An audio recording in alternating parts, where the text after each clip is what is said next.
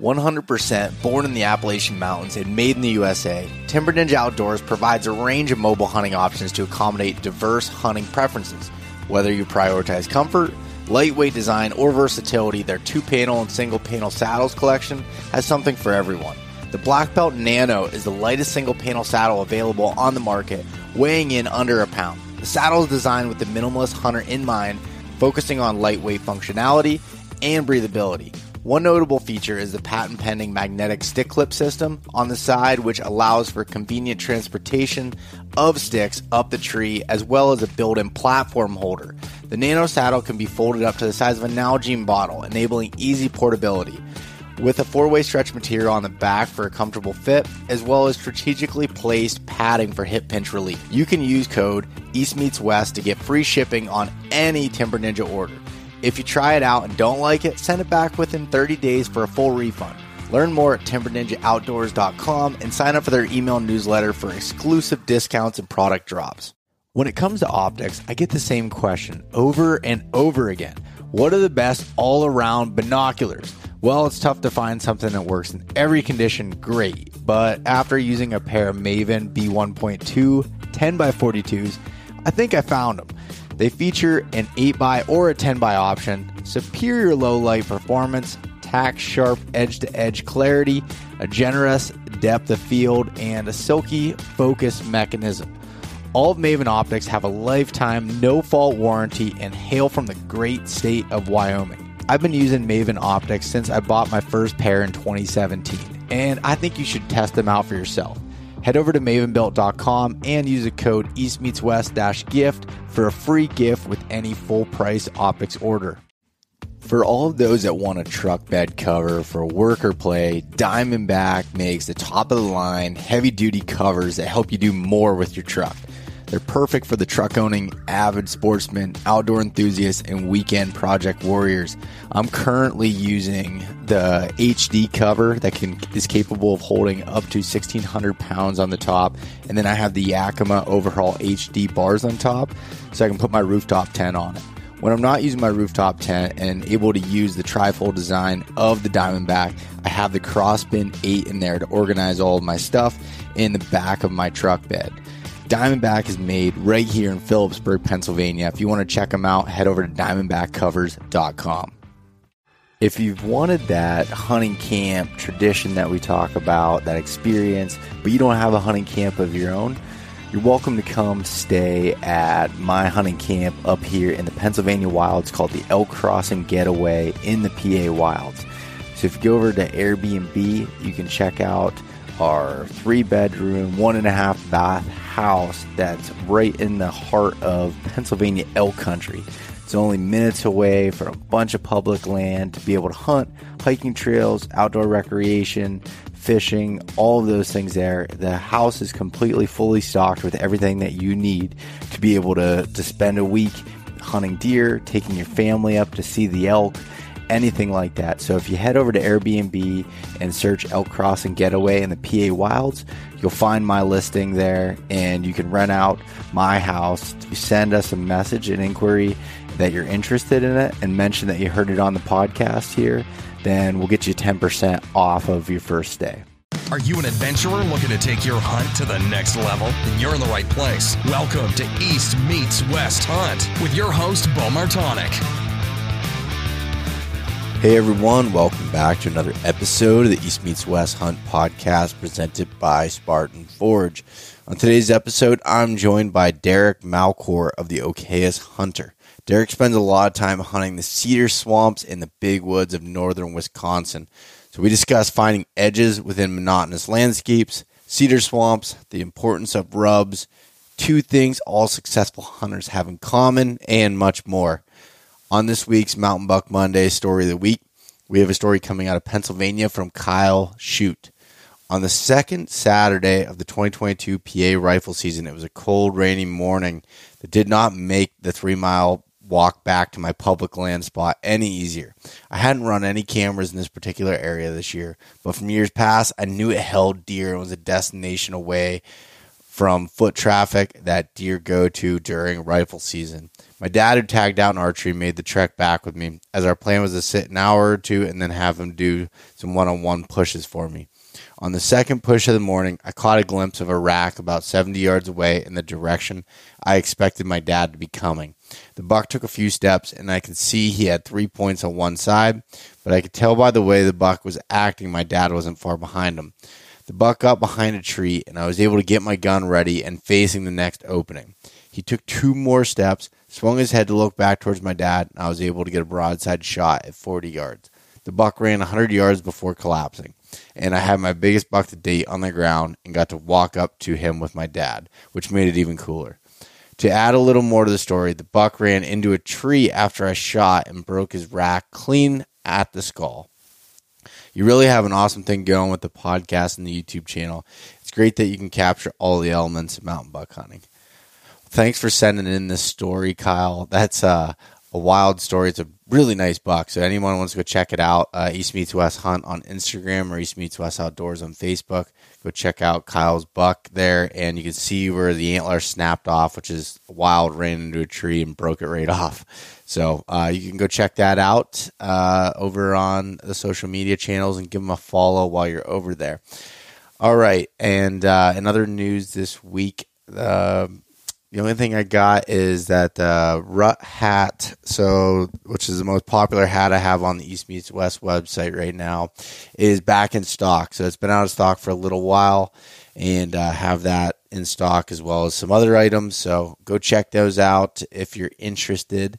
And make sure while you're on the website, sign up for the newsletter. And heck, might as well give the podcast a rating and review if you would.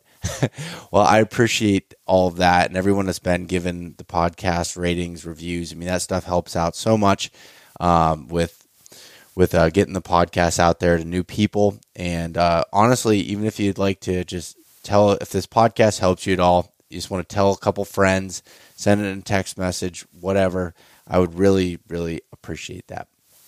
But with that being said, I hope everyone has a great week and good luck turkey hunting.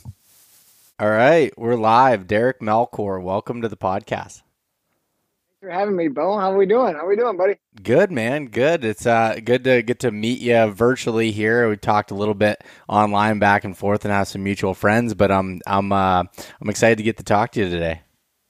Yeah, I've been a big fan of your show for a long time, and listen to the podcast, man. Anytime I got to go out, do anything outside, mow the lawn, I'm always listening on the podcast and what you guys got going on. So I appreciate the invite. I'm excited. Yeah, that's awesome. And you also have some podcasting experience too, because you co-host with the Okayest hunter and our mutual friend Eric over there. Eric was actually the one, Eric Clark, introduced us. He actually reached out to me the other day. We were talking about something on social media, and he was like, "Hey, you should really look into having my buddy Derek on. He hunts some big woods tracks in Wisconsin, northern Wisconsin, and I think he'd be a really good fit." And then you and I started talking, and a few days later, here we are. Yeah, it didn't take too long, and we made it happen. Yeah, Eric's a great guy, and Greg over there at Okayest Hunter, I've been really happy to be able to hang out and share like our season with them and do the Okayest Hunter podcast. So that's been really fun, and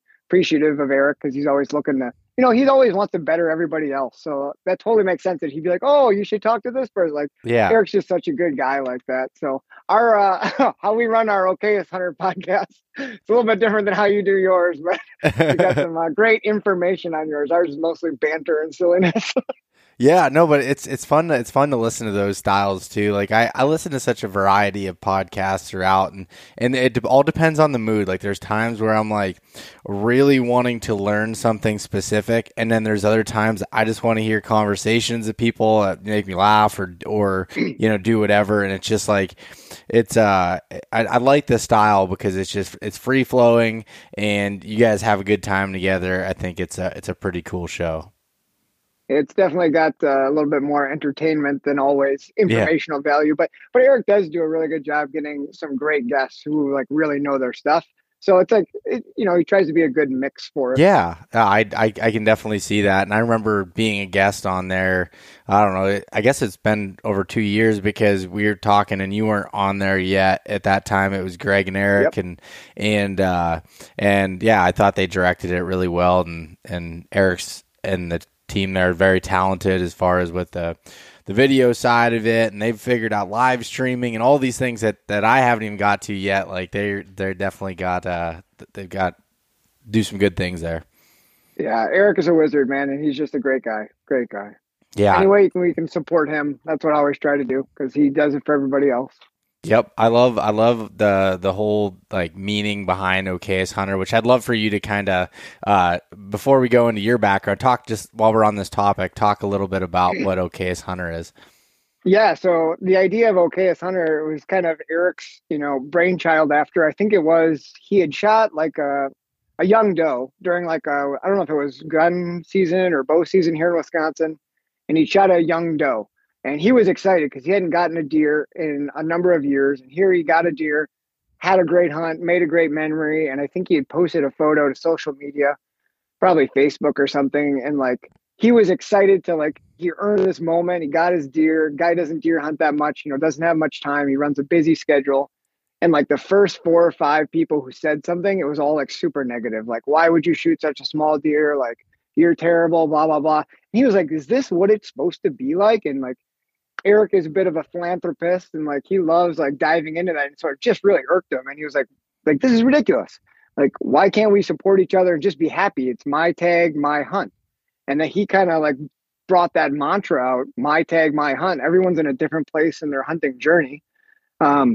And like that should be celebrated, not like ridiculed. So like some people who are just starting out, their standards should be different than someone who's put in like a crazy amount of hours like you have. And, I've made this my life. This is what I like to do. But like, because I've dedicated my time doesn't mean everyone's had that. So like support each other in the hunting community, make hunting fun again. It's not measured in inches. It's your tag, it's your hunt. Shoot what makes you happy and like enjoy it.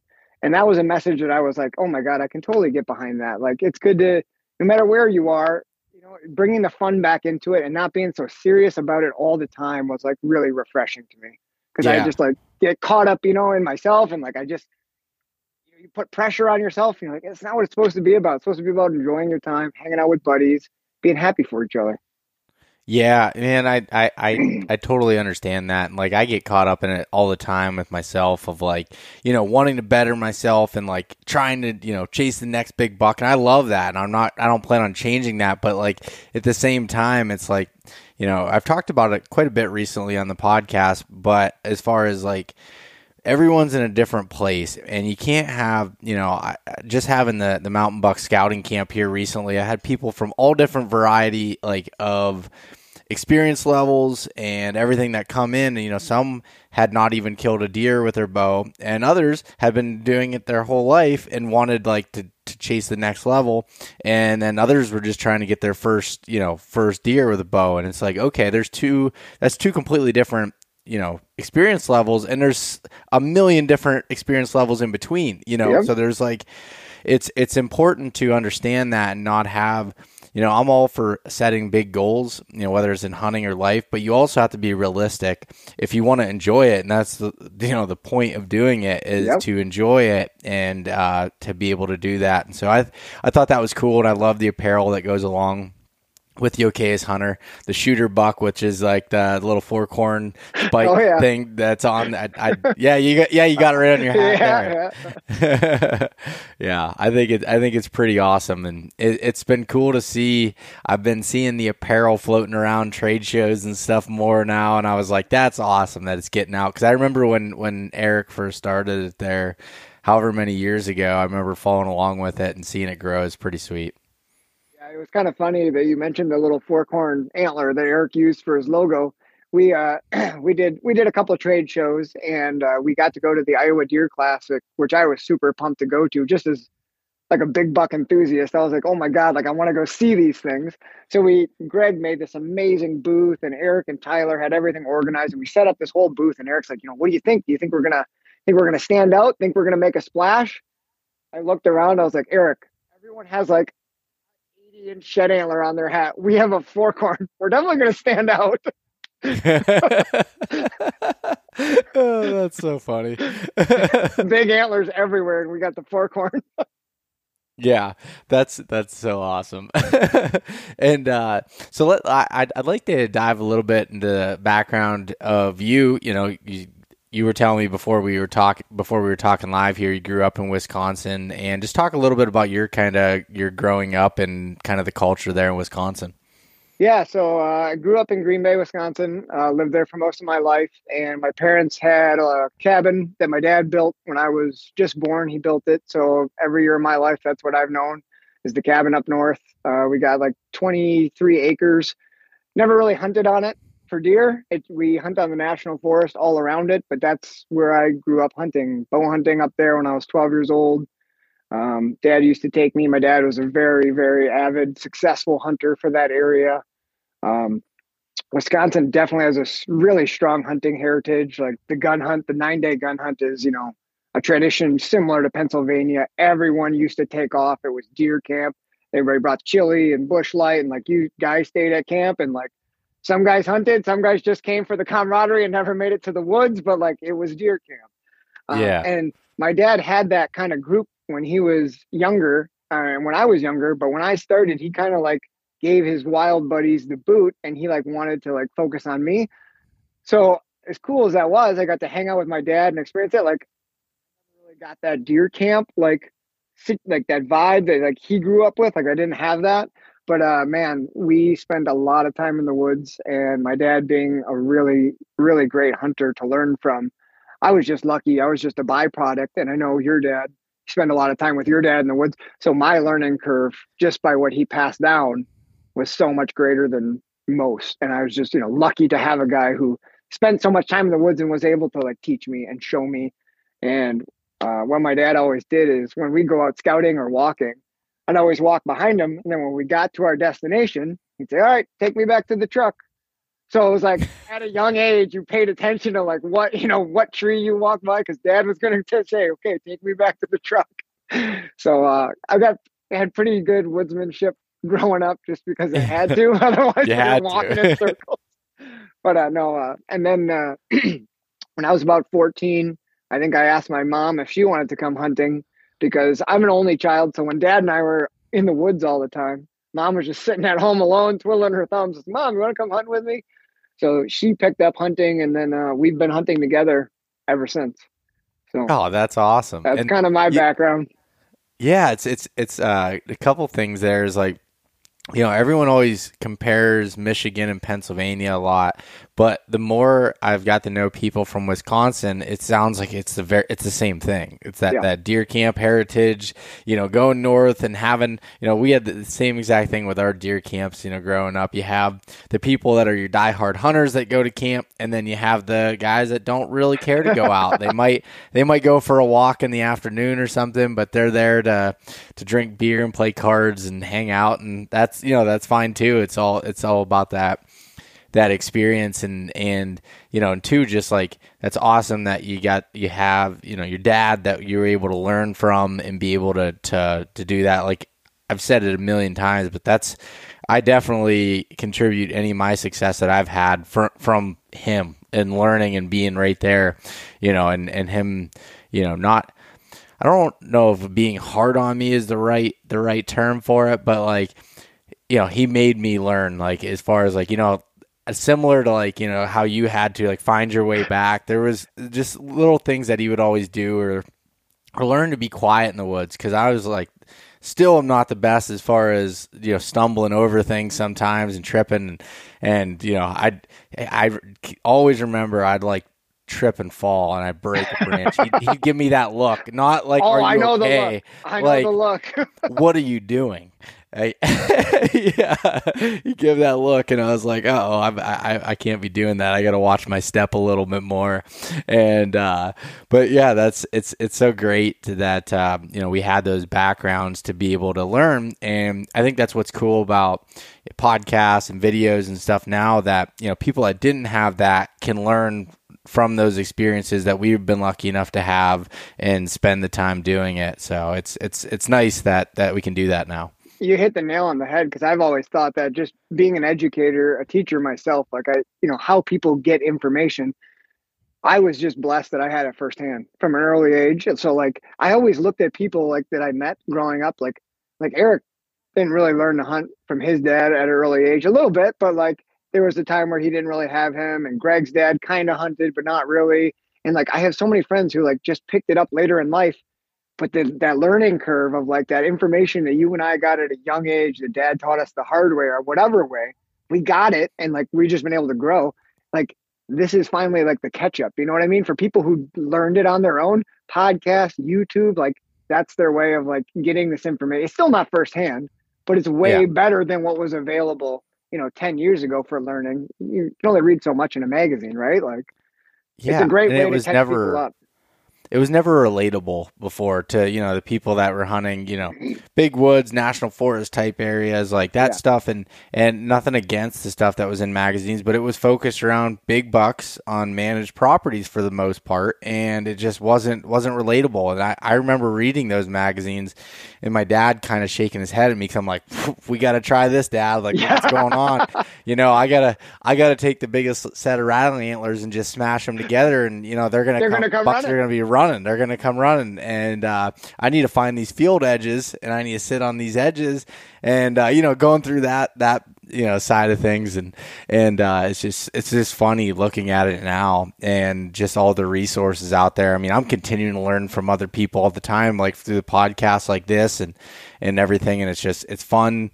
I love learning and getting to learn. And I think doing this podcast has helped me learn more, not even just from the other guests. That's definitely the biggest part. But the second part is like me trying to articulate my thoughts so people can learn from the stuff that I've learned has made it so I learn more because I have to think about how I was doing things or how I was looking at things. And it's really interesting.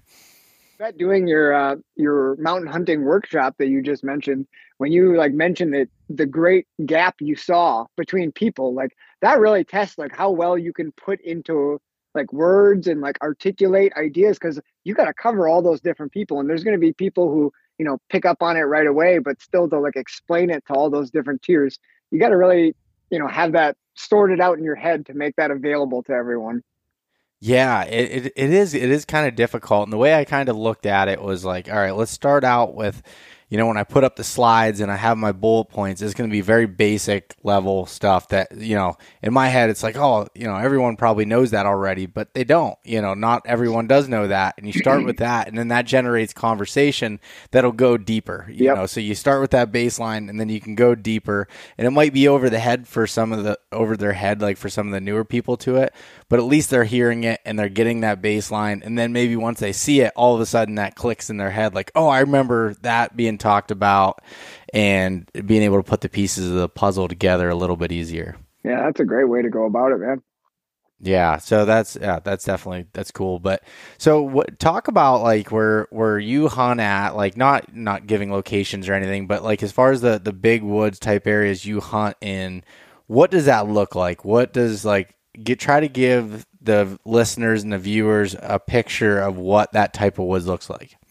So the vast majority of the national forest stuff up there in northeastern Wisconsin, and it gets more vast. So if you head west, north central Wisconsin, way up by Lake Superior, by Bayfield County, it gets way more vast, more technical big woods, like you would imagine, like in Maine, right, where you have areas without many roads.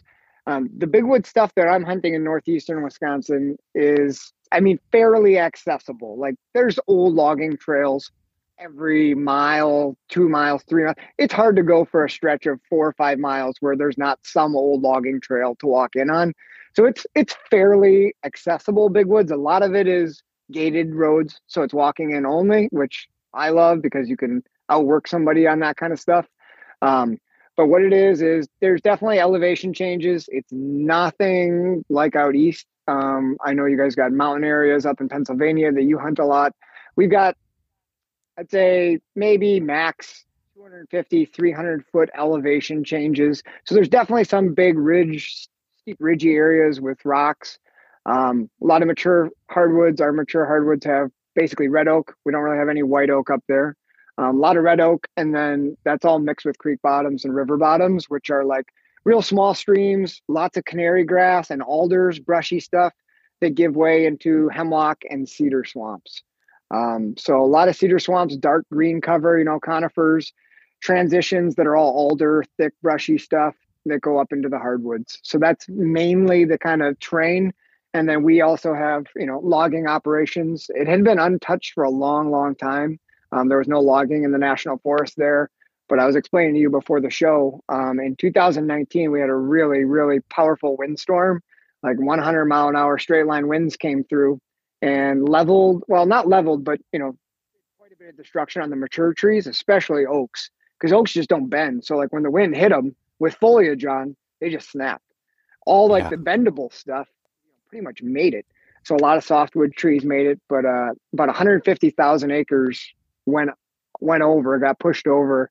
And then they've been doing a good job of cleaning it up. So they brought in logging crews like crazy. They're salvaging the wood that they can and making some great deer habitat for us to go explore. So that's about the terrain we've been into. There are clear cuts, especially now, older clear Yeah. cuts, popple slashings, that are intermixed with hardwoods and swamps. But that's the vast majority of the area that we're hunting. There's really no cattail marshes up there, nothing like that. So that's about what we got.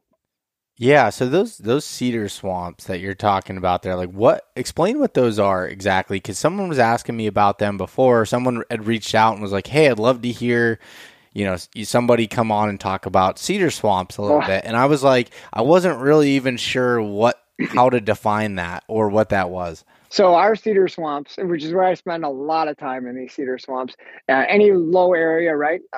What it is, it's all sphagnum moss, which is green, wet moss, covers the entire surface of the swamp. And then it's all cedar pole timber. So it's literally cedar. It's all open understory. And then the whole top is filled up with cedar branches. So the deer love wintering there.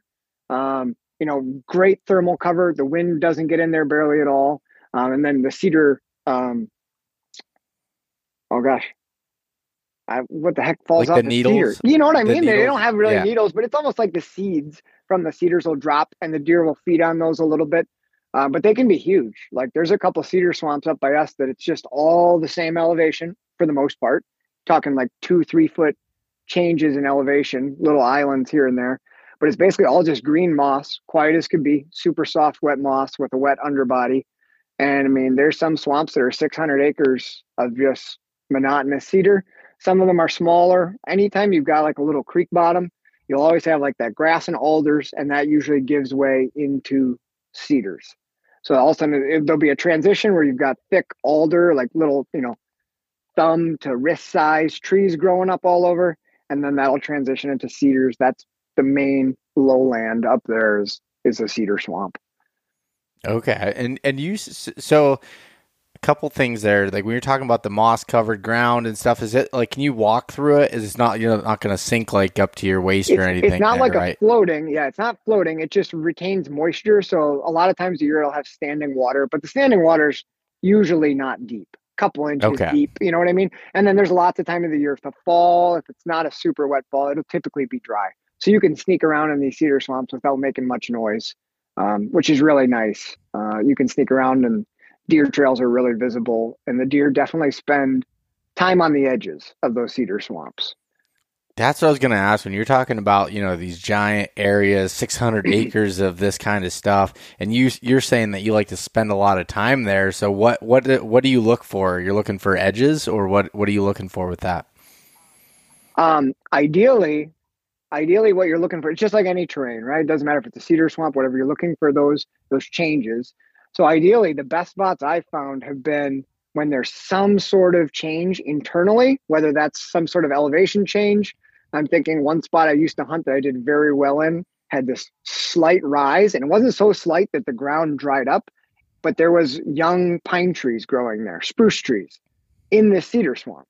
So there was a bit of light coming in the canopy, and there was a thin strip, maybe 10 yards, 15 yards wide, that ran for 80 yards toward the edge of the swamp where it transitioned. And for whatever reason, just that slight change, those deer were using that, both sides of it, to cross the cedar swamp, to come on and off the hardwood ridges. So I had to stand inside that right on the tip. So I'm looking in the cedar swamp. And that was my opening day spot for Wisconsin's gun season because tons of people would hunt around the edge of the cedar swamp, right? They'd sit up on a hardwood blind looking down at the swamp 100 yards above it. And when they'd all go get lunch, I shot 5 bucks 5 years in a row between 10 and 2, sitting in the middle of that cedar swamp because they'd kick does, the bucks would follow does, and those deer would just use that point wherever they were on the edge to cross into safety. So it was that little change that was close to the edge and how it related to the edge was awesome. Have you ever wanted to have Levi Morgan, Andy May, Johnny Stewart, and others available at all times? Well, you can with Cyber Scout from Spartan Forge. Cyber Scout is like the chat GPT for outdoors men and women. You can ask it any questions related to bow building, scouting, hunting, survival, and a whole lot more. I think you'll be impressed with how it responds. Cyber Scout is currently out now for a select group of early beta testers and will be available to the rest of you really soon. The entire app is a complete tool for planning your hunt with incredible aerial imagery mapping, journaling, deer prediction, and some of the most accurate and detailed weather data. Use the code EastMeetsWest to save 20%, and if you're still on the fence, give the 14-day free trial a chance at SpartanForge.ai. CVA has been America's #1 selling muzzleloader brand for over a decade. Hunting with a muzzleloader opens up a ton of hunting opportunities across the U.S., and I've been using the Acura series. But they don't only make badass muzzleloaders. Their line of centerfire rifles are great quality and not terrible on the wallet. The Cascade short barrel is ideal for tight quarters, deer drives, and for quick shots in the big woods. You can check out their line of muzzleloaders, rifles, and accessories for every season and every range at bpioutdoors.com/CVA. If you use the code EastMeetsWest10, you'll get 10% off of all CVA products, which includes rifles, muzzleloaders, and accessories. I've also found some spots where, like I mentioned the windstorm, but there was a couple spots in that big, expansive 600-acre cedar swamp. There was a couple spots where I don't know how, but wind must have blown down just small little sections. So it'd be like a 60-yard section, 40 yards wide, where everything started tilting, right? Got hit real hard with wind. And then as those came down, it became loaded with browse, and you would be able to sit, between two of those or between the edge and one of those, and the deer would bed all around those blowdowns in that monotonous cedar swamp, browse on that stuff, and then they'd head out on either edge that you're close by. So my favorite thing to try to find in those cedar swamps is edges are great, especially as they relate to the start of a ridge or something like that. But if you can find some sort of internal structure that those deer are relating to close to an edge, that's like, yeah. No, that's very comparable to even when you look at logging cuts, because, everyone knows about the edges of logging cuts, and that's where a lot of hunting pressure is. And it sounds like the same with the cedar swamps. And you can find those internal edges or those little changes that are inside of that monotonous area that can really pay off. And that's like stuff that I'm assuming you can't really even tell, from an aerial map. You can't find that. No, you definitely can't tell on an aerial map, especially those little fringe edges of spruce or pines. Definitely can't see those. But like you mentioned, man, people are getting better and better and better. Like we have islands in these cedar swamps that are like high ground with hardwood trees, similar to like how, Dan Infalt talks about islands and cattails, same idea. But man, every time I've ever found one of those islands and expected to be like, oh, this is going to be, there's always some hunter sign there. Yeah. Because they see them on the aerial, they see it too, or on the topo.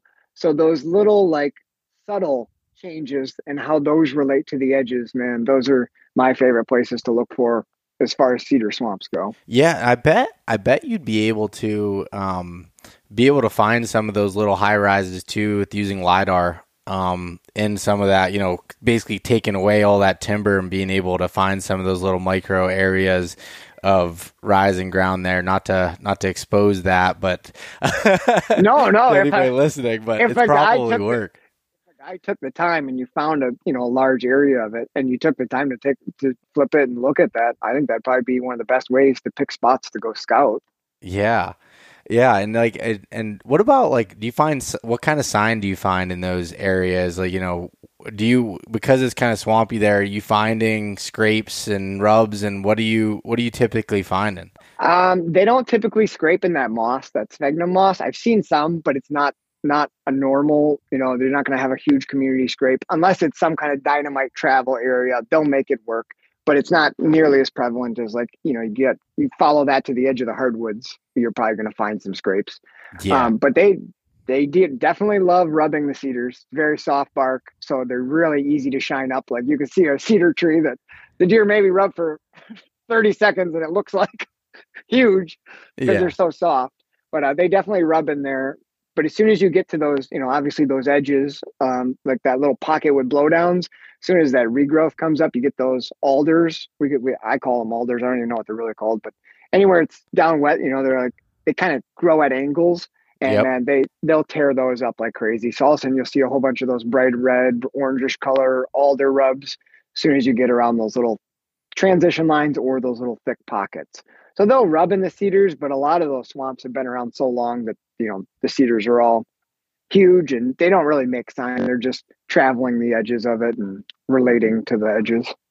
Okay, that totally makes sense, and I've always found it's so difficult to hunt those flatter areas. Like I mean I struggle. There's like I talk about hunting the quote unquote mountains a lot, but there's a lot of areas I hunt that don't have a lot of terrain too, and Pennsylvania's got such a variety where they have more big wood stuff that I can go miles of flat ground basically, and some swamps and stuff that's mixed in with maybe a couple 100 feet that goes down to a creek bottom and up the other side. And those areas are tough. They're tough to find. I mean, you really have to pay attention to those subtle edges and in vegetation. Like it sounds like what you have to do from a lot of that standpoint, because areas with terrain, in my opinion, are easier to funnel deer movement. They're not as easy to access a lot of times, and it's physically more difficult to get into these places, but you can predict the deer movement a little bit better. Yeah, I would agree. That's why, and it's nothing new. This is what hunters have been doing forever, is finding those edges, but finding where those multiple edges, like anywhere flat, the more edges you have that come in, or the more, slight changes in terrain, that's all you have to work with. So the guy's got to put as many of those to work as you possibly can. Yeah. Yeah, that definitely makes sense. And so explain a little bit more about, the cedar swamps, but you were talking about those creek bottoms with the alders and stuff in there. What do you think about those types of areas? So those areas are, you're almost always going to find an edge. So like the inside, or what I would call the inside of the cedar swamp that's going to be closest to the creek, it's going to have those alders on it. It's going to have a nice thick edge, which typically up there gives way to some kind of grassy area. And I don't know, this is probably the only thing I've ever gained from watching and reading the old magazine stuff, like in watching the old hunting videos, is like every time in any video or article that there was like grass, like yellow canary grass stuff, there was always bucks. And then the couple times that I was like able to find patches of yellow canary grass up in the Northwoods, and anytime I'd walk them, man, I'd either kick one out of there or there would be rubs around it. I'm like, there really is something to this grass. Like these bucks love grass. So I absolutely still think that's spot on. Like you get up there and there's expanses of grass, but if you can find a high hump in there, or, where they're crossing some of these grassy areas, I've always seen deer when I've sat at the edges of these open grassy areas, because they don't see hunters out there. The guys are hunting the other edge of the cedar swamp up in the hardwoods where they can see forever and it's easy to get to. But if you can get down through there, man, I've had really good luck hunting edges of cedars where you can see out into some canary grass. I think the bucks definitely like to bet on those thicker edges, like by the cedars, by the alders, and then they got two great escapes through the cedar, or they can head toward whatever waterway it is into the alders and grass. But the grass always seems to be key. The taller it is, the thicker it is, the more likely it's going to hold some sort of buck for the area. Oh man, like that grass, and that's so true too. I guess I didn't think about that as it relates to like the old videos and stuff, but I see that, and I'm thinking of a particular spot in my head that's big woods that I hunt. That's not very steep. It's pretty flat. You get into this creek bottom, and there's just this grass, and then it's not alders where we're at, but it's like bunch of beach brush and what's it called, invasive species, buckthorn and stuff, just grows nasty thick all around it. But you find these little open pockets of this grass, and like right on those creek bends and stuff, there's always like crossings there, and they love in that grass. And I've shot probably 2 or 3 bucks in one of these spots in particular I can think of in that grass as they kind of weave in and out there. The does like to bed in it a lot. I've found that, and it looks like kind of open when you're looking, Yeah. but it's high enough where it gives them that little bit of cover and security. And I know it definitely seems like they eat that grass too. I don't know the different types of it. I'm not very good with the different types of grasses, but they eat, especially in the summertime. I see in like early season there, and I find a lot of sheds in those types of areas too. Yeah, that's funny you mentioned the eating part, because like the tall yellow stuff that we have, I think maybe they browse on that earlier in the season, but it gets like, real dry and brittle later. Yeah. And I don't think they eat that, but man, underneath that tall canary stuff, especially as you get closer to like the little creeks, and check this the next time you scout, maybe you have it too. There's always like these little green shoots that grow up at the bases that like the canary grass like shields, and the deer always like, they put their head down in there. I'm like, what are they doing? I'm pretty sure they like to feed on whatever little plant that is that's growing up underneath that canary grass. I call it canary grass. I don't know what it's called. Yeah. But I've seen them doing that, and I like went and looked, and there's all little green grass that, it's real small, 3-4 inches, but they seem to feed on that where they can. No, we do have that. We also get this like viney stuff and it's almost like I know some of it's dewberries, but that's more in the swampier type areas, but these vines and stuff that grow through, and they tend to love to eat that later in the season. Like you said, that those grasses, like once it gets later, they're brown, they're brittle. I don't really see the nutritional value or that it would taste very good. It's kind of like you have fries in the air fryer, and they get to a point where they just turn brown and crusty and just break apart and black, and it's just like, that's not very good anymore. But there's probably some in our air fryer upstairs right now that look like that. Yeah, exactly.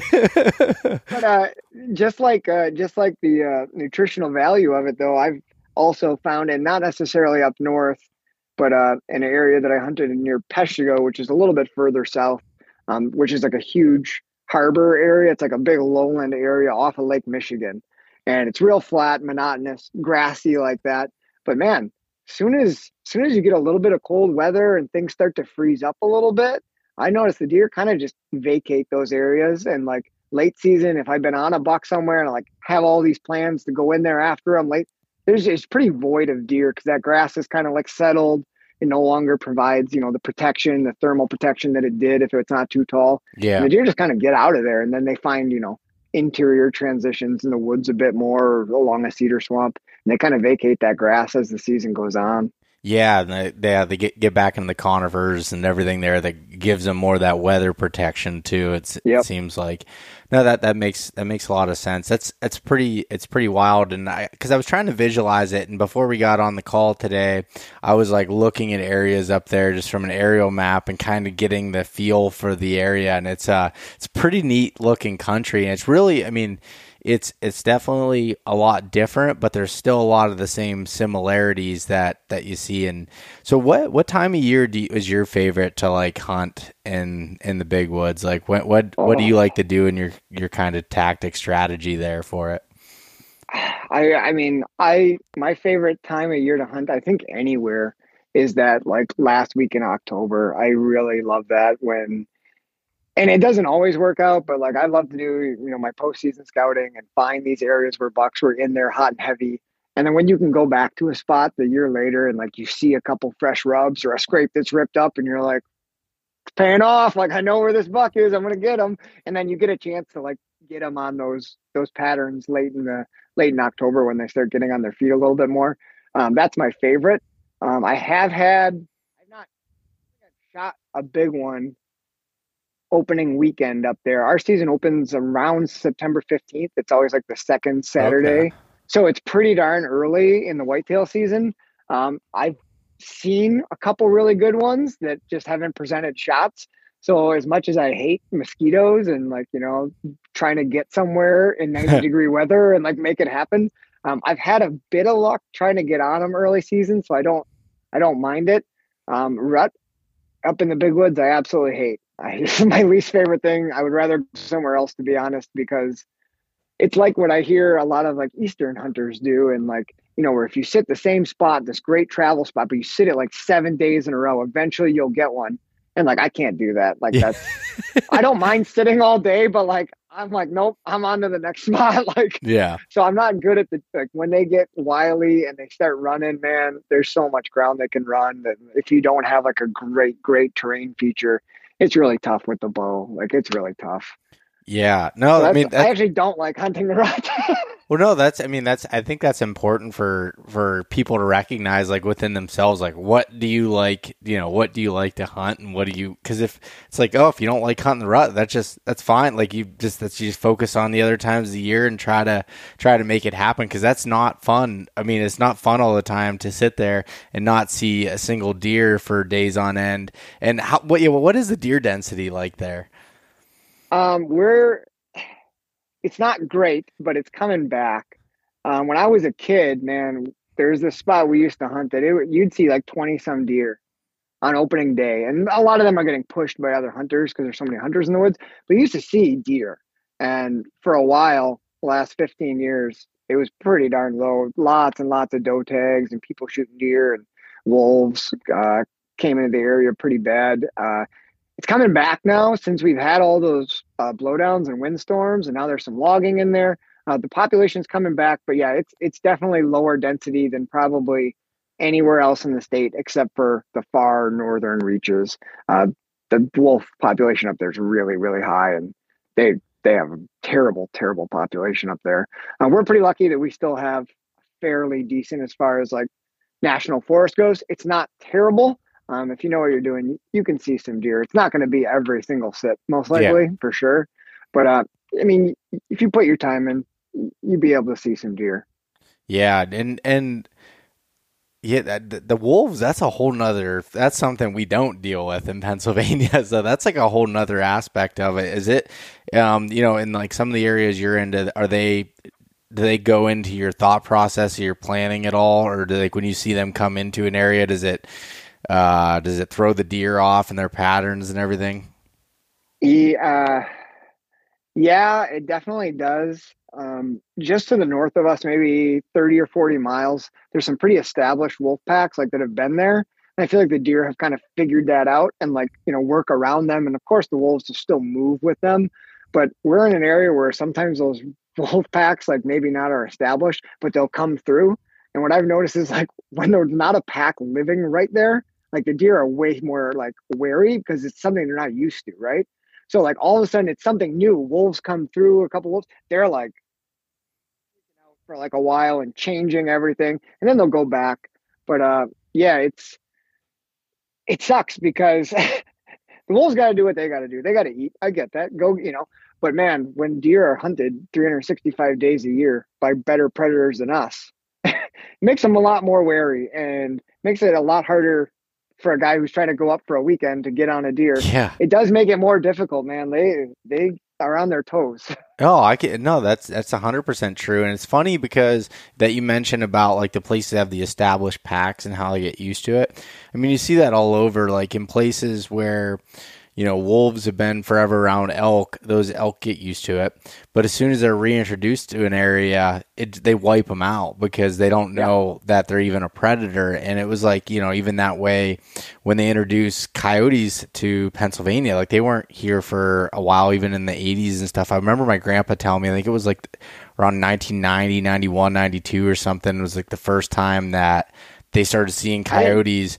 And I didn't know that at all. Yeah, and because I remember they had shot a couple coyotes, and it was like, and they were like, "What the heck? Like, what are these?" Like, it was just like, what, what is this? And like, they were just putting a damper on the deer and everything because the deer didn't know anything about them, and they would just, some of the younger deer and stuff would do it. And then I would go to a place like when I was up hunting in Alberta, there's a ton of coyotes, and those deer pretty big bodied as it is, and like.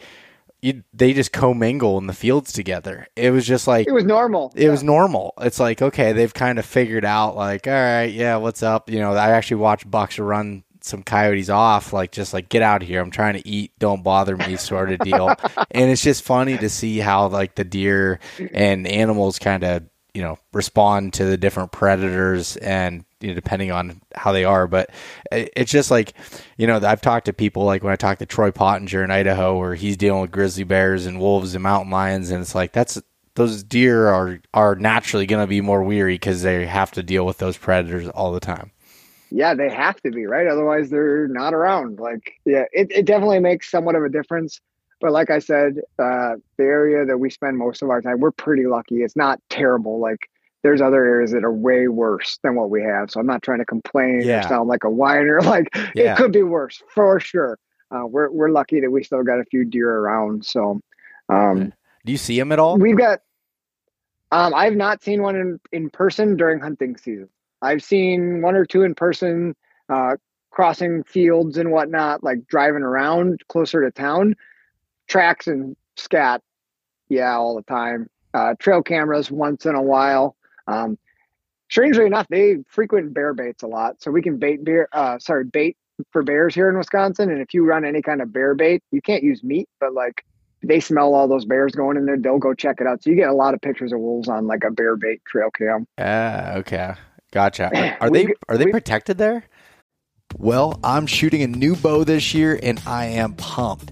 After playing around with a buddy's Hoyt RX8, the smile on my face made the decision for me. The first thing I noticed with the new Hoyts were their extremely smooth draw cycles and the ability to adjust the back wall to make it rock solid like I prefer. I outfitted my own RX8 with the inline accessories that made installation extremely easy and balanced out the bow. My favorite accessory so far is a simple one. It's the Go Sticks 2.0 adjustable legs to make your bow like a tripod, but it doesn't interfere with any part of the bow or the limbs or anything like that.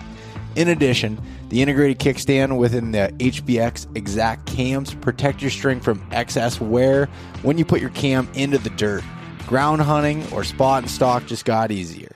If you want to experience what I'm talking about, head to your nearest Hoyt dealer and take a test drive yourself. You can learn more at Hoyt.com. The Mobile Hunters Expo is a consumer-based hunting show unlike any other. It provides an interactive learning experience where you can try all things mobile hunting and learn from the best in the business. Come experience an unbiased, community-based environment where you can improve your hunting skills and find the right equipment for your needs. I'll be speaking at the Nor'easter Show in Manheim, Pennsylvania at Spooky Nook Sports from August 9th to 11th, 2024. So come check it out, or either of the other shows in Michigan and Georgia. You can purchase tickets online at themobilehuntersexpo.com or grab tickets at the door. I'll see you there. Wolves? Yeah.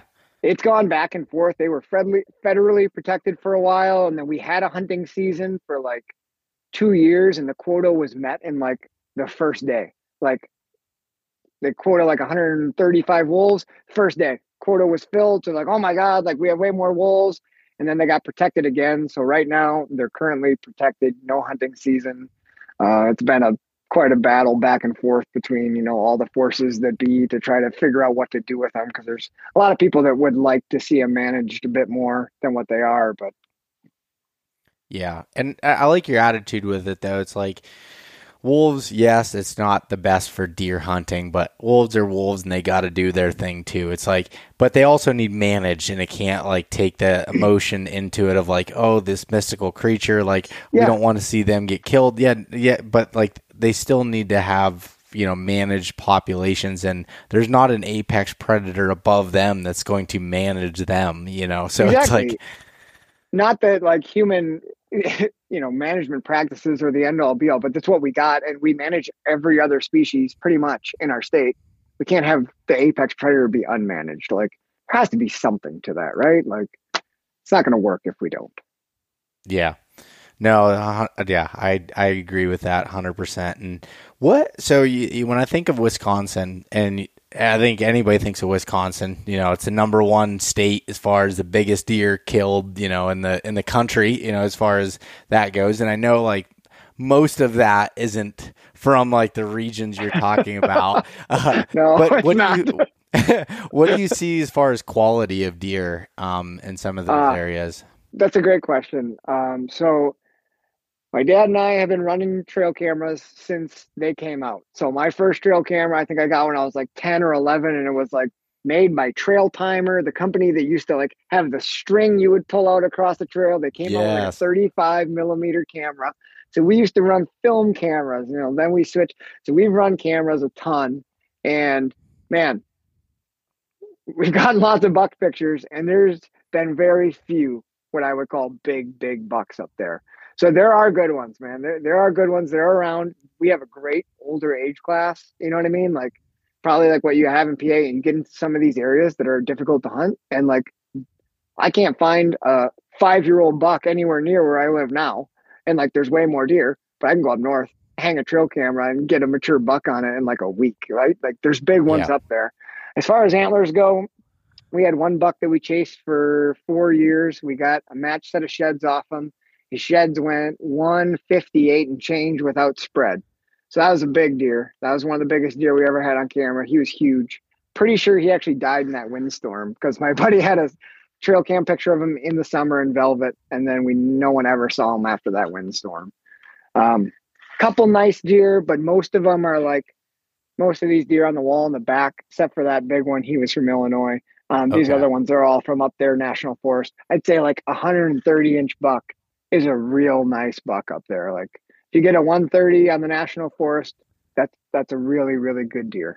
Yeah, no, I mean that's very similar. I mean, I guess that's very similar to Pennsylvania too. Like that's you get these older age bucks, but to get that next level antlers like you see in a lot of the other areas of the Midwest and around ag country, it's very rare. They're there, but just not in very good numbers. That's that's difficult to be able to find them. Like Yep. someone was just asking me the other day. They're like, what's the biggest buck that you've had on trail camera? And I know how big it was because it was one that my ex-girlfriend shot when we were hunting it, and it was 178 inches. But like That's that, huge. I know it's huge, but like I've had a couple of other bucks on camera that have hit that probably 170 mark.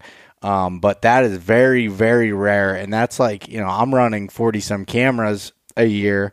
And to do that, if I find a buck that's above 140 in an area, that's a big deer, and it's like, That's a huge deer to go and at, like, right? yeah, and a lot of the mature deer are 115 to 130 inches, and they really don't get much bigger than that. Like some of them don't. They just like they'll be a nice Pennsylvania 8-pointers we call it, and they just might get heavier in mass, but they're still with the 6-inch tines, and that's just what they're gonna be. And so it's kind of funny when you think about that. And that's why I was wondering. I was interested, like in a state like Wisconsin. I'm pretty sure Minnesota is kind of similar to that too, from what I've Yeah. been told. Minnesota and Wisconsin both have the same thing going on where like northern Minnesota and northern Wisconsin, very similar. Vast, the terrain's very similar. They've got a little bit more wolves. They got moose up there. But you get down to southeastern Minnesota along the Mississippi and western Wisconsin, Buffalo County along the Mississippi. And it totally changes, right? Like you get all these huge bluff country where the rivers and glaciers have left all of these minerals and nutrients, and all of a sudden it's the same type of deer in the same state, but they're growing into 10 pointers as 2-year olds or 1-year olds. Whereas up here, most of the bucks never see 10 points in their life. Like Yeah. there'll be a 6-pointer or an 8-pointer forever, right? So it's Yep. just totally different as far as like, the nutrients that these deer are getting.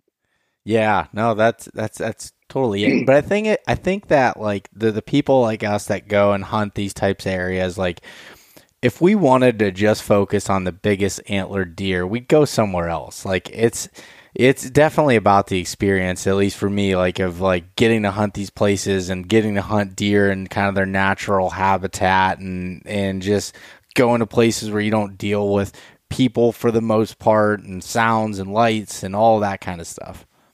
It's totally the adventure aspect of it, right? Like you got to not just be a deer hunter, but you want to challenge your thought process, like your physical, like that's the fun part of it. That's why people get like hooked onto it. And that's why you were saying before, like you have listeners who travel to hunt these areas, even though they're not like big buck destinations, it's because like you got something in here that you want to like test. You want to test yourself. And like that's why I keep going back to it. I live 3 hours away from our cabin now, but every chance I get to go like scouting or like go look for sheds up there, I'm like, I just miss it. Like I love it up there. It's just different. It feels different.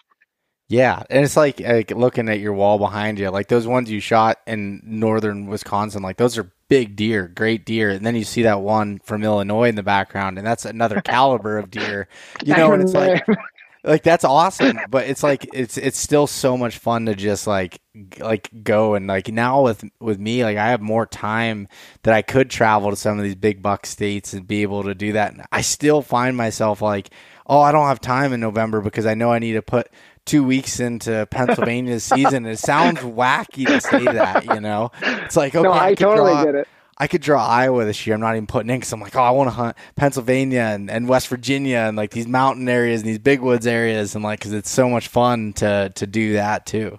That is the most fun. It's a challenge, and man, you've killed some really good bucks the last few years. I've been following you, man, for what you did on there. Nothing will beat the feeling of those ever, right? Like, yeah, you could go to Iowa next year and shoot a giant on your first day. It's not. I mean, it'll be awesome, but it won't feel like the feeling you had when you took one off your Pennsylvania public lands. It just won't feel the same. No, and it's just like, and it's not like it's not for me like, oh, this is harder and it's like a chest pumping thing. It's just like I just love that experience so much more at this point in my life of just like going into this just vast country and trying to figure it out and just like going through, and it makes your head spin as much as like it seems like I have it put together. I don't like you go into these places and it's like, why, you get a picture of this big deer. He's like, where's he living now? Where's he coming from? It's just like this constant like learning and trying to figure it out. It's just, it's crazy. And you brought up the old cameras. Like, so I never ran the ones with the tripwire type deals, but my dad had those that would timestamp. And when I got into it, it was the 35 millimeter ones. And we go down to CVS, like, to get the photos developed, and you'd pay for the 1 hour photo. Sit there and wait. And that's what we were just talking about at Easter, actually, with, my dad and my uncles. They were talking about when everybody like that was like the big buck hunters in the area, we'd be all sitting in our car, waiting for the 1 hour photo to be developed. And like, you had 24 photos you could get on this roll. But you'd pull that roll even after 18 photos because you didn't want to go back in and it'd be filled up. So you'd like be wasting like 6 pictures, but it didn't matter because you're like, I had to see what's on here. And it's like doe, fern moving, doe. And then it's like one buck and it's like a side view. And you're like, oh my gosh, you gotta be kidding me. 100%, man. That was the same experiences we had. And, you just think back to all the different, just how far it's come. And one of the biggest like learning curves I had was I had this buck that my dad actually saw in person first. He was scouting this area and he like got to this edge. It's actually this cedar swamp spot I was talking about before that had this little spruce line. My dad found that spot. He was scouting the cedar transition and he like saw a deer in the cedars, just the horizontal backs. We kind of like hunkered down. And he ended up seeing 4 bucks that were just like walking around in this little like pocket. And he didn't know what was going on, but there's a couple nice ones. He's like, oh, we got to go back and check this out. So I ended up hunting that spot bow season, seeing some bucks. And then I stole his spot like any good son would do. Yep. And turned that into my gun spot. And I kicked him out of it actually. Because I know how my dad is. He's a great hunter, but he wants to always know what's going on. So he'll go back like to his good spot and walk around and see how it looks before he's going to hunt it like 2 or 3 times to see how it's looking. And I'm like, Dad, the deer up here, like they know, and they just like, they don't have to go far to be out of your danger zone where they smell you. So like, just don't go walking, just like scout your way in, and set up and hunt like what everybody does now. But like, this is like a while back. Yeah. And, so I took over the spot. I'd never let him go back there, stay out of there. And I would only hunt it opening day of gun season. And I shot those 5 bucks in a row. But the buck I was hunting back there was a 6-pointer. And this is where you probably enjoy this. But I had pictures of him for 5 years, never grew more than 6 points. But his brow tines were about 8 inches and they're about a foot apart. And he just came up and forked, most impressive looking 6-pointer you could ever imagine.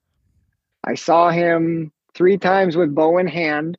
and once during gun season, but never got a shot. But in the time that I got to hunt him, man, I learned so many lessons up there. Like, don't grunt like an idiot when the deer can see in open area. You know what I mean? Like, I had him coming down kind of toward me in the hardwoods. I got so excited. Two grunts on the grunt call. He stood there for like 5 minutes looking, and I was like, oh crap, this is pretty open. Like, he can see. Took off. I was like, dang it. Never call in the open stuff. Yeah, how true is that? Like, and sometimes you go into that like panic mode. Like I had that. I remember when I was hunting this buck I called Hercules, and he was one that was close to 170 inches. And last day of the season, I'm sitting in the tree in this creek bottom with some of that grass stuff there. Before it was right on the bend of the stream, and he just comes walking right down the middle of this open, not where I thought he was going to come from. And he's coming right to me. And what do? I grab my grunt call, like, while he's 80 yards from me in the wide open. And, and I hit the grunt call, and he's just like, I'm going to do a big loop around through this thick stuff and go downwind of him at that point, So he did a loop, and I'm like, you idiot. You're thinking in your head, like, why did I call at that particular, time? It's like I'm a big proponent of like blind calling and doing that, but it's gotta be, you can't do it when they can see right where you're at and it's open.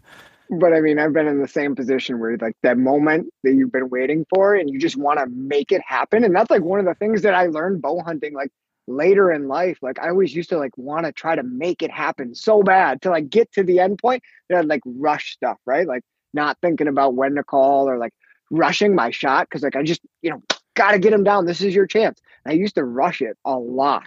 And like it cost me a couple good bucks up there with the bow. Or like shoulder shot because I was like rushing because I just, you wait so long for a chance in the big woods. Like you wait so long, I put so much pressure on myself to make it happen. Just make it happen. Get him. And I would like rush when I should just be taking my time. And if it happens, it happens. But as a young guy who wanted to get the big buck, I like couldn't slow down, could not slow down.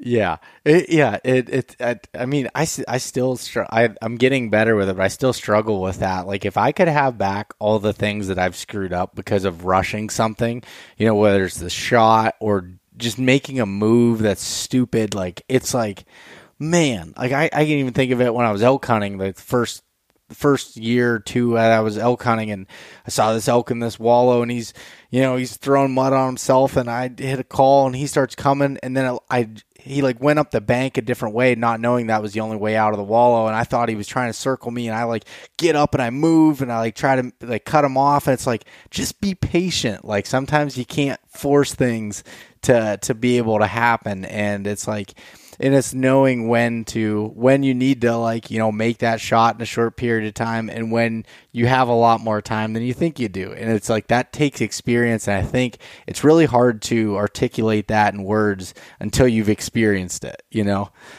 And it changes because sometimes you do need to act fast, right? Like, or your opportunity will be gone. But when you're coming up and like learning it, man, it's so no one can tell you that, right? Like that's No. Like you said, you just have to go through a bunch of really bad mess ups and then get a couple of success ones and be like, all right, I kind of am figuring this out because it's so different. And it takes experience. It takes just time after time after time of messing it up till you figure out what the hell you're supposed to do. Yeah. Oh, definitely. And so how do you, when you're in these spots, do you typically drag deer out? Do you cut them up and pack them out? Or what's your method for getting a deer out of the woods? Man, we're stupid and we still struggle dragging deer out. I don't know what it is. Like we had a law changed a couple of years ago, so you can quarter a deer out now in Wisconsin as long as the antlers are still on the head. You can quarter them out, but something about just earning that kill and dragging them out and suffering for like 4 hours, I kind of like it. So we're still pretty stupid. As my dad's going up in years and he's got a pretty bad back now, so it makes it tough because you can only get like, we got some of those carts, those wheeled carts, which are great for the old logging roads. But man, it makes me worried that if my dad gets one or got a bear and he was up there by himself, I know how stubborn he is. He would try to get it out himself and probably be stuck back in the woods. But yeah, we drag them out. Fun and I guess part of growing up too. This is kind of a little tangent, but we did do a bit of dragging. So that buck I got in Illinois this year is by far my biggest deer ever. But like a week and a half later was Wisconsin's opener. And a week later, after shooting that big one, I shot this thing. And I was like almost more happy, believe it or not, when I shot this because I was up north hunting with my dad. And he had just dropped me off in a spot I'd never been to. And I was still hunting in some big hills, like an old slashing. And I saw a whole bunch of deer. And this guy was bedded with a doe. He got up. I was like, that's a decent buck. Dad's just down the road. He'll get there. Like, we'll drag it out together. So I pulled up, shot, got him down. I was like, this is going to be awesome. So dad came in, called, hey, got one already. He's like, I didn't even park the truck yet. So he whips around and like, I got to like drag this deer out together, which just doesn't happen that much anymore now that I live. You know, I got a family, I got a young family. So it was like almost better than shooting a big one. You know what I mean? Out by Yeah. myself. Like here, I got to enjoy that with dad, and the Okayest hunter mantra was ringing in my head. You know, like make a memory. Like this was the memory. Like who cares if it's like not huge? Like this is going to be fun. And we had a great time dragging it out together. It was a huge hill. It sucked. It was absolute torture, but we had a lot of fun somehow. Yeah. Oh my gosh. No, that's so awesome. And the thing about dragging that is funny that you say that, because my family is still like big on dragging deer. Like that's what, as much as I pack out more deer now, and same with my cousins and my brother and stuff. But like the older generation, my dad and my uncles, it's like drag, and it's also, they're like, don't you want to have it back at camp, hanging there at camp and in the truck bed, people get to see the whole thing rather than just this head and cape that's sitting there on the tailgate. And that does, I remember 2017, I shot one of the biggest body deer that I ever did, and I drug it out by myself. I didn't have cell phone service there, and it was a nasty drag. And I was like, I even had a frame pack with me. Like I totally could have cut it up, but I was like, I gotta show these guys the body on this thing. Like it was, How to get it in that truck. yeah, it was a 125-inch deer. It wasn't like this giant monster buck, but the body on him was so big in the neck. And I remember dragging him through this logging cut that they had left like all the tree tops down and stuff, and going over the logs, and it's like he was missing half the hair on him by the time I got him back anyways, dragging him. Then I get to my truck and I can't get it up into my truck, and I'm like, oh my gosh, like what am I supposed to do? This is why, that now I drive a modern truck where I have like a big lifted truck then and stuff, and I was like, I'm trying to like back it up to a bank, and I still couldn't get it up, and I'm like covered in blood trying to pull it, and use ratchet straps and everything to try to tow that thing up in there. And it's so funny. But I love the stories, and like the best thing for me, and it sounds like that you enjoy this part too, is but like getting that call or like from family member or friend. It's like, we got to drag, like it's dragging time, and it's like, man, this is awesome. Like I love that part of hunting season just as much, if not more, than letting an arrow go myself. We agree. I was at work. It was like November 7th. I had actually shot a really nice buck that my dad and I had been hunting. It's actually this one right here. We had pictures of that buck and then an 8-pointer for seriously like 5 seasons in a row. We'd get them every summer. They always hung together. And like we just like get pictures of them in velvet. Like, oh, they're back. Like those are nice deer. And then it's like, all right, let's go hunt another area. And I was just like, why don't we like try to shoot these? Like we were so like half-heartedly hunting these deer. We were like chasing other deer. But I was like, they're there every year. They live there, Dad. So this one season we were like, let's take all of our cameras, yours and mine, and like let's just go like camera bomb the area and like let's hunt these deer. So that's what we did. It like made the whole point was to shoot one of these 2 bucks. And so we hung cameras and we were getting their pictures all over, but like all the spots in my brain, I'm very like hunt by feel and where I think they're going to be. And like all these spots I'm thinking are going to be like the hot spots. They're like walking through at like 12:30 at night. And I'm like, I'm like all dejected. I get up there. I got like 3 days to hunt. Like Friday morning, I hunt. I got Friday off. And I go check my cameras. And he's like, well, he's walking through at midnight. Like, no, it doesn't even pay to hunt. And I'm like, being all like mopey about it. Yeah. My dad's like, you know what? Like, there's this spot. I just walked the other day. Looked like there was a big buck fight there. Like, Acorn Ridge. It's like a mile from where we'd been focusing. He's like, let's just go try that spot. I was like, yeah, let's do it. So we go in there. I find a big rub line. He's like, yeah, this is where they fought. I see this rub line. I go set up. Lucky enough, this buck comes in. It's the buck that we've been hunting. I get him. got to share it with my family. We drag them out, right? It was really fun. But then a week to the day later, I had been telling my dad, I'm like, you got to go after the other one. Like, it'd be, how amazing if we got both of them. He's like, Derek, you shot like a huge buck with your bow. It's a great season already. Calm down. I'm like, but go get him. Like, it'd be so cool. So he calls me. I'm at work, and my dad barely calls. Like, he's not a cell phone guy. And I get a call while I'm teaching, and I'm like, sorry, kids, I gotta take this. My dad's calling. 9 o'clock in the morning, November 7th. And he's like, I just shot one. I'm like, did you get him? He's like, no, it's not him. It's just a really pretty 8-pointer. And the buck that we've been hunting has always been an 8-pointer. Super old, but like 122-inch deer. Never got bigger. And I'm like, well, Dad, are you sure it's not him? Because we don't have any pretty 8-pointers other than him. Like, that's got to be him. So he's standing over the deer, has no clue it's the deer. I'm like looking at a trail cam picture. I'm like, look at his right G2. Does it blade out a little bit before the tip? He's like, oh my God, it is him.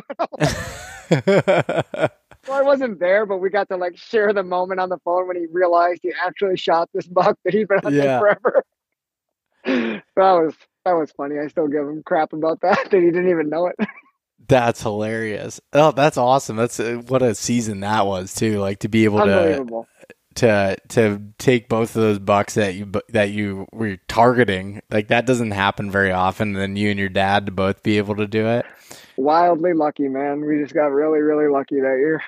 That's awesome. And what about and sometimes that's a good thing about like that feel. Like you get that feel where you just find the spot and you know you had cameras over here and it just wasn't telling you what you needed to. It's like sometimes you just got to go with your gut and go check something out. It's like, oh, I don't know why this seems like a good spot, but looks like a buck fight and whatever. Like, let's try it. Yeah, man, that's you know how it is. The more time you spend in the woods, the more you just understand what the animals do in the terrain, and you can predict without ever walking. Like you can just see up ahead. I bet in that low spot there's going to be a rub line or a scrape. Like you just build up that visual repertoire throughout years and years of scouting, and like that's what I've noticed. Like because I'm a student of the game, very much like you are. So like I look at all these different people who are successful and like what are they really doing, and like it comes down to two things in my eyes that like successful big buck killers are doing. Number one, they're making it their priority. So like time, like there is no, like, they're not worried about bass fishing or walleye fishing. Like if they have a weekend to go scouting, people who like, this is their life, they dedicate so much time to like learning and figuring it out. And the second thing is like, seems like everyone has some little niche that they are just fanatical about. Watching your stuff, like you wind map spots, man. Like you're out there checking the wind, how it flows. Like I've never done that. And I don't plan on doing it because it seems so time consuming and finicky. But like, look at how it's paid off for like the stuff you've done. Like that's fanatical. It's paid off. Other guys, who focus in on these little niche, Troy Pottinger, you mentioned, it's the scrape wizard, right? Like he has that game dialed. He knows how to do it. He knows how to be successful with it. I'm just like a visual, like rubs.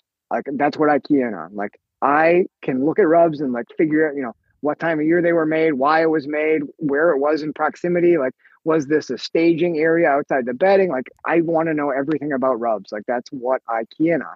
And that big one I killed, like my dad showed me where they fought. Well, there's a rub line heading over this oak ridge and went down into thick stuff. The rubs started to intensify. They looked like really thrashed and rubbed. I'm like, he's coming up here, staging on the edge of this thick pine timber before he goes out onto the oaks, probably watching for those rubs. Like gave it away because like as a visual artist, like I teach drawing and painting, like I'm a visual person. That's what I key in on. Like my fanatical part is like visually seeing the sign and focusing in on rubs. So like I don't know, that's like a weird thing, but I just try to pick something up like that from like as many people as I can. I love the way that you explained it, and that is so true. Like from myself talking to so many successful hunters and being around them, they all have that thing. Like they all, number one is always time. Everyone's they're dedicating the time, and then they all have that one thing that they are so serious about, and that they focus on, and they do that, and it's like they can recognize things like my cousin Mason. He's just like so good with his gut, just telling him what a good spot is. Like he can read an area and not even sometimes be able to put it into words, but just like understand like this is where a buck is going to go. My buddy Johnny Stewart, like Johnny's like, he just can visualize how a deer moves through an area, and you see some of his setups, and to the untrained eye, it's like, okay, this doesn't have this scrape here, it doesn't have this rub here, it doesn't have this. Why is this your spot? And he's just like, this feels like the spot that the buck is going to go through, and this is, it just has that component that I've seen bucks do in other places, and it's like everyone's got those things that they just. And then there's people. Sorry to interrupt you, Bo. There's people who are the exact opposite of that, and like who are super analytical. Like, I need data. Like, you know what I mean? Like the data-driven guys. I can think of a couple guys who are wildly successful, and it's all based on like data. And then you have someone like your cousin who's like, this feels like the spot, and like, doesn't matter how you do it. You just got to get really good at like whatever thing you're best, like whatever makes sense to you, make that everything. And eventually like you're going to find success if you get good enough at it. Right. Yeah, no, man, that is so true too. And you can, repeat those examples across the board. I'm thinking of other people, and like my dad, like I see his process a lot is like, he doesn't hunt like a specific thing all the time, but what he does is he still hunts a lot, like still hunting on the ground. And like that's how he scouts during the season, was with bow in hand, and he shot more bucks than not off the ground based off of, and hunting these areas on the ground. And like, that's his thing. Like and I'm trying to get better at it, but I'm nowhere near where he's at with being able to know when to go fast, know when to go slow, and when to take your time and be able to pick those spots apart. And it's when you look at, and that's why I love like just interviewing people like yourself and others that are like successful hunters, and just like understanding what makes them tick and how they read, locations and sign. And it's funny because like, not, you're an educator, so you're very good at like being able to articulate your words and be able to, teach what you are doing based off your perspective. Not a lot of the big buck killers are able to do that. So it's like, it's like you have to like pull it from, like, I've spent so much time around a lot of people in my family, and I like always am just asking questions, or like it takes a lot of time me actually going in the woods with them and seeing what they're seeing. And then I'm like, oh, okay, this is why they're doing it this way, or this is how they're doing it. But it's always easier like that organic way when you're in the woods. Like for Okayest Hunter, Eric was asking, we got some GoPros, and he's like, can you film like, a couple of videos about like some different topics, that might help people who are learning. And I'm like sitting there and I'm like, I just like, what would I talk about? And I was like, can I just like go in the woods and just like talk when I see stuff? And he's like, well, yeah, that'd probably be better. Cause like sitting there trying to like explain an idea, I was like, I don't even know where to start. But like, you get in the woods, you can, like this, like check this out over here, and then you can show them. But like, I was like, I don't know how to just sit here and talk about it. Like that's weird to me. It's hard. Yeah, and that's why I've like, I feel like I've changed my style of the podcast over time, of like trying to get, I feel like when you get someone into a story about something, you can learn so much more from it than just to be like, okay, what is your tactic for this? Because it's so situational that you can get more out of a story and a situation. And then once you start visualizing that area, now you're able to talk about it, and, people can pull from that and be like, oh, that's, I was doing it the whole time you were talking. Like you'd say something, I'm like, oh, that's how that relates to this spot that I have, or it sounds like it.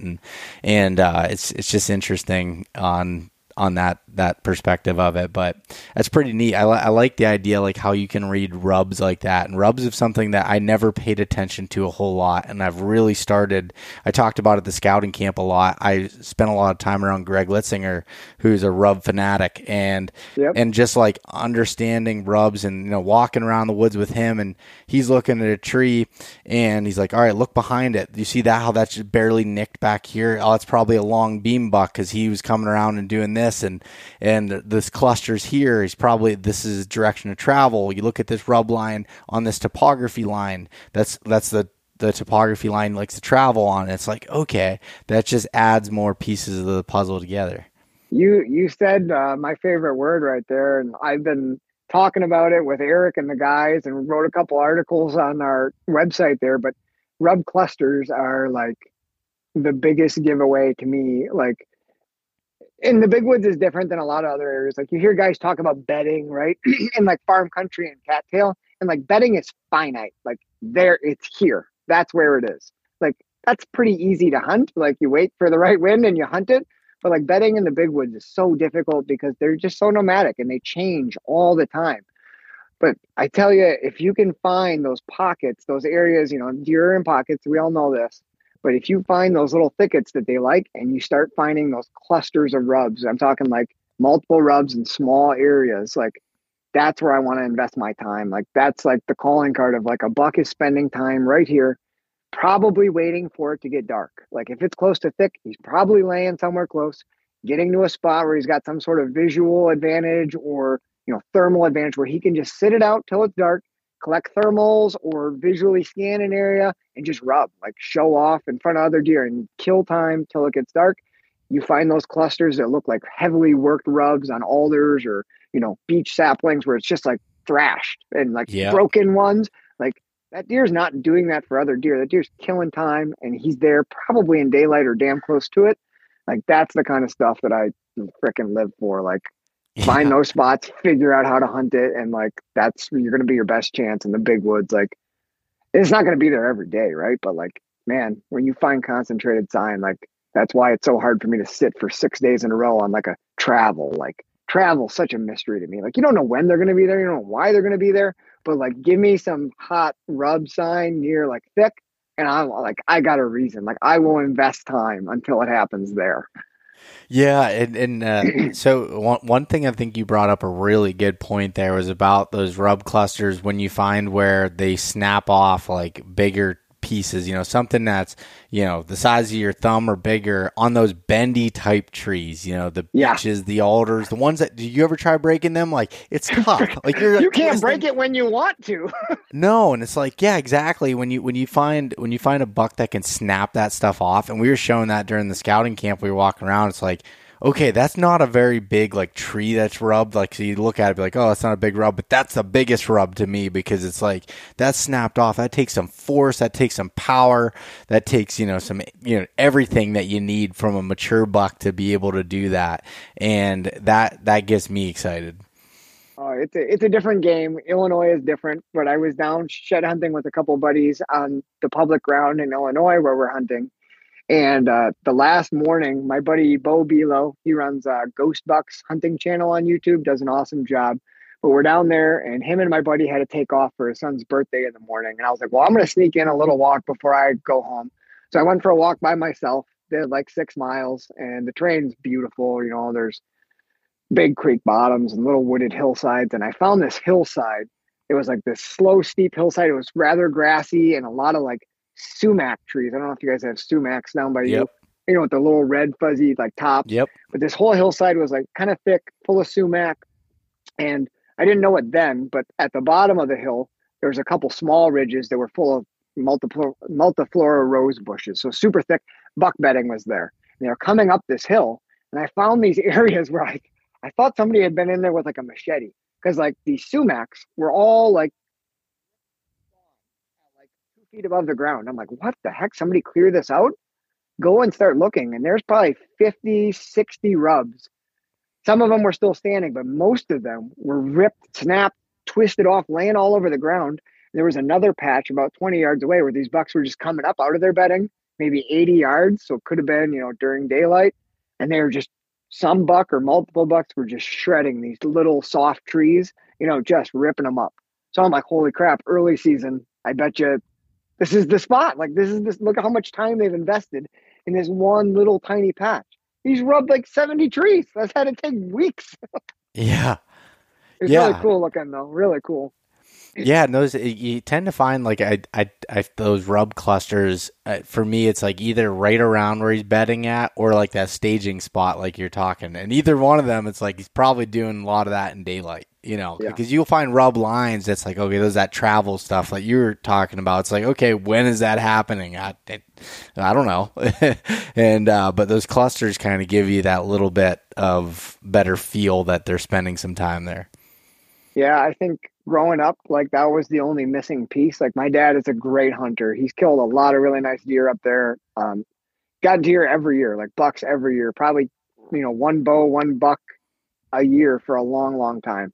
So like he knows what he's doing, but dad has always been like very much a travel hunter. Like you hunt trails, right? Like look at this spot, like big trails crossing, lots of trails.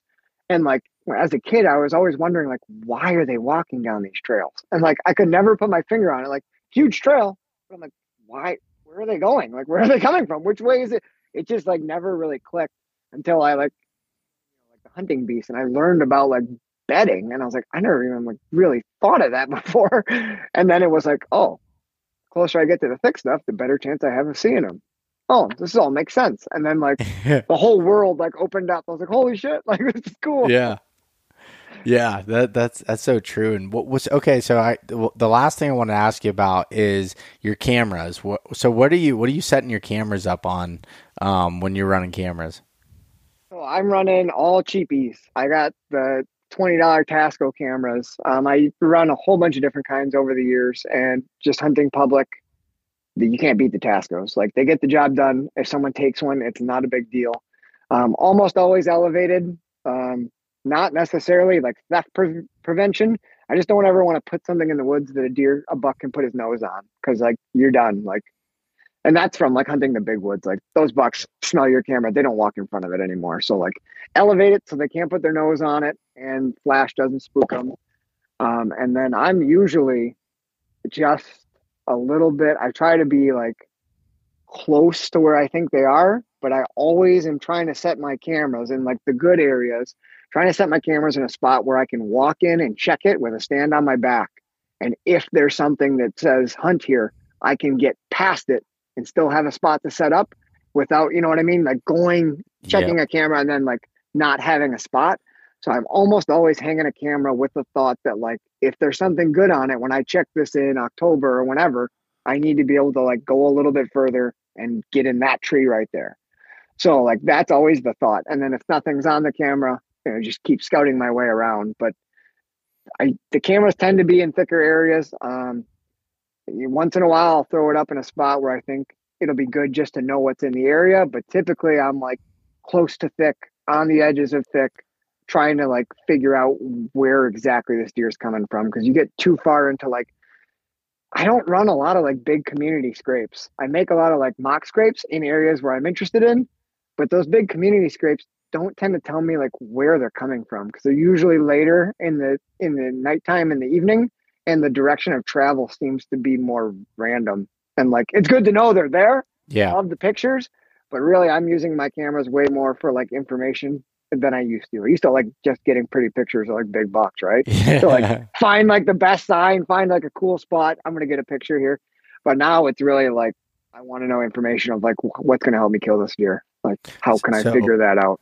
So a lot of times your cameras aren't on like a particular sign, or like it's not on a scrape or rubs. Like it might just be like, you might build a scrape there as something to get them to stop or whatever, but you're like finding the kill spot, setting your camera up there, and that's what you're doing with your cameras. Yep. And some of those cameras, and I mean, a lot of your guys and what you've done, like some of them I don't check in a season. And like, I've hung them over big woods beds before, man. 7 or 8 years ago, I got some awesome pictures. I found this huge bed on a steep ridge at the top third, looking over this little lake that, no one ever goes back to. And there's a huge rub in it. I was like, holy crap, I just have to know what lays here. So I got a camera way up above it, and I left it all season. And I went back and got it in like December, and it was amazing. This buck we knew about, this big 10-pointer, he didn't use it all summer. I hung it in like June. Buck, does, fawns, little bucks used it. And then like October 6th, it was the first time he came in, and he came in with a small 8-pointer, a 2-year-old, and he circled around. They fed, he bedded there. And after that day, no other deer bedded in that bed. It was almost like they smelled him, and like no deer bedded in it. Through the month of October, he laid in that bed 5 times. And I went back to like historical wind data, and every day the historical said west southwest every time he used it. It was the only days it was west southwest, and it was after season, so there's nothing I could do about it. And you can bet your ass that I went there and hunted on the first west southwest that next October. Yeah. But it was like unbelievable. Like it confirmed like everything I'd read about and like thought of, which just doesn't happen in the big woods. Like they don't use beds that consistently. But for Yeah. that time of year with acorns close by, it was it was everything you would want it to be. If I only That's knew that awesome. then. Yeah, yeah, yeah. But it's like it's almost like one of those things that you get that now you have that information. It's like you find something similar. Maybe you're more apt to just try it based off of that historical data, even if it's a different spot. But it's like, okay, if this spot looks like it sets up for X type of wind based off of his visuals and the way that where he's bedding at, like that's such good information. And like I've never personally had success hunting a specific bed, but then there's people that do, and like Greg Litzinger, I just brought him up a little bit ago, but he will hunt right over that bed in the mornings, and I've never been able to do that. But it's not saying that. I mean, he's obviously had a ton of success for it, and I think it's just very situational. Yeah. I tend to like pay attention to areas more than I do specific beds, but it's so cool when you learn that kind of stuff. And you said it, like it's not the information for that specific spot that's benefiting you, but like if you have a stand on your back and you're scouting, an acorn flat or a clear, and like there's a knob that lines up with the wind just like what you have in your head from that setup, and you see a little bit of buck sign, close by. Well, now you got the confidence that this probably sets up similar to that one time I had that camera there and got that Yep. picture. So it's like Yeah. situational, but like it really does like help, everything that you can build up makes a huge difference. Yeah, it's worth trying. That's the way I look at it. You get enough information and it's like you gotta make a decision. It's almost impossible, especially in the big woods, to have all of that information like lined up. You have you have 5 columns or 5 rows that you have of criteria to hit the green light on all of those. Rarely ever happens. It's like you just got to take the information you have and sometimes just throw it at it. And most of the time it doesn't work, but you keep doing that, eventually it is going to work. Yeah. It was a weird situation because I definitely didn't think about it as a bed, but that spot I had mentioned earlier where there was like that thin strip of spruce within the cedar swamp. So when I had gone in to hunt that the second year, the first year I hunted it, I shot like a 2-year-old 8-pointer. I was like 15, thrilled, was with my buddy, shot a buck coming around the tip of that. The next year I was going to hunt from a stand in that same area. Hadn't gone in there, right? Nobody can go in there. That was my rule. Stay the heck out of there. Went in there like November 19th, opening a gun season. There's a little dusting of snow. And I walk up to that little thin strip of spruce where I'm going to like put my stand. And all of a sudden I see there's a huge rub inside like that little spruce strip. Huge cedar tree. It's all ripped up. I'm like, oh, that's sweet. I'm putting my stand right here by that. So it's still dark in the morning. I climb up. I'm only like 7 or 8 feet up in the cedar swamp so I can see below the branches. And as soon as I get up there, I look back into that little thicket of pines, and right next to that rub is a huge bed melted out in the snow. And then that morning at like 11 o'clock, I shot a really nice buck that was coming back in that way. And I was like, I wonder if he was actually using that. I had no idea that deer were Yeah. bedding in there, but there was a huge melted out bed. I was like, oh my God, I bet you that was his flipping bed. Like he was coming back in. What are the odds? So total accidental bed hunt right there. Yeah. Total accident. Yeah, but hey, that's the perfect case scenario. It's like I'd rather not know 100% because he's dead, like that he went back to it, right? It's funny because like talking about like areas where you think a buck is bedding and like hunting it, like when the opening day buck I shot in 2021, I was almost certain that this buck bedded on this like hemlock covered point that was behind me. And after I shot him, and because I didn't make the best shot, and he went back to what I would assume is safe place, to lay down where he ended up dying at. But when we were tracking him, I was like, holy cow, he was in this like bottom that was like of goldenrod, so high, goldenrod grass and stuff in there. And it was just like little island of trees there, and that's where he was bedded. And then he jumped up and he only went another 40 yards, and that's where he died.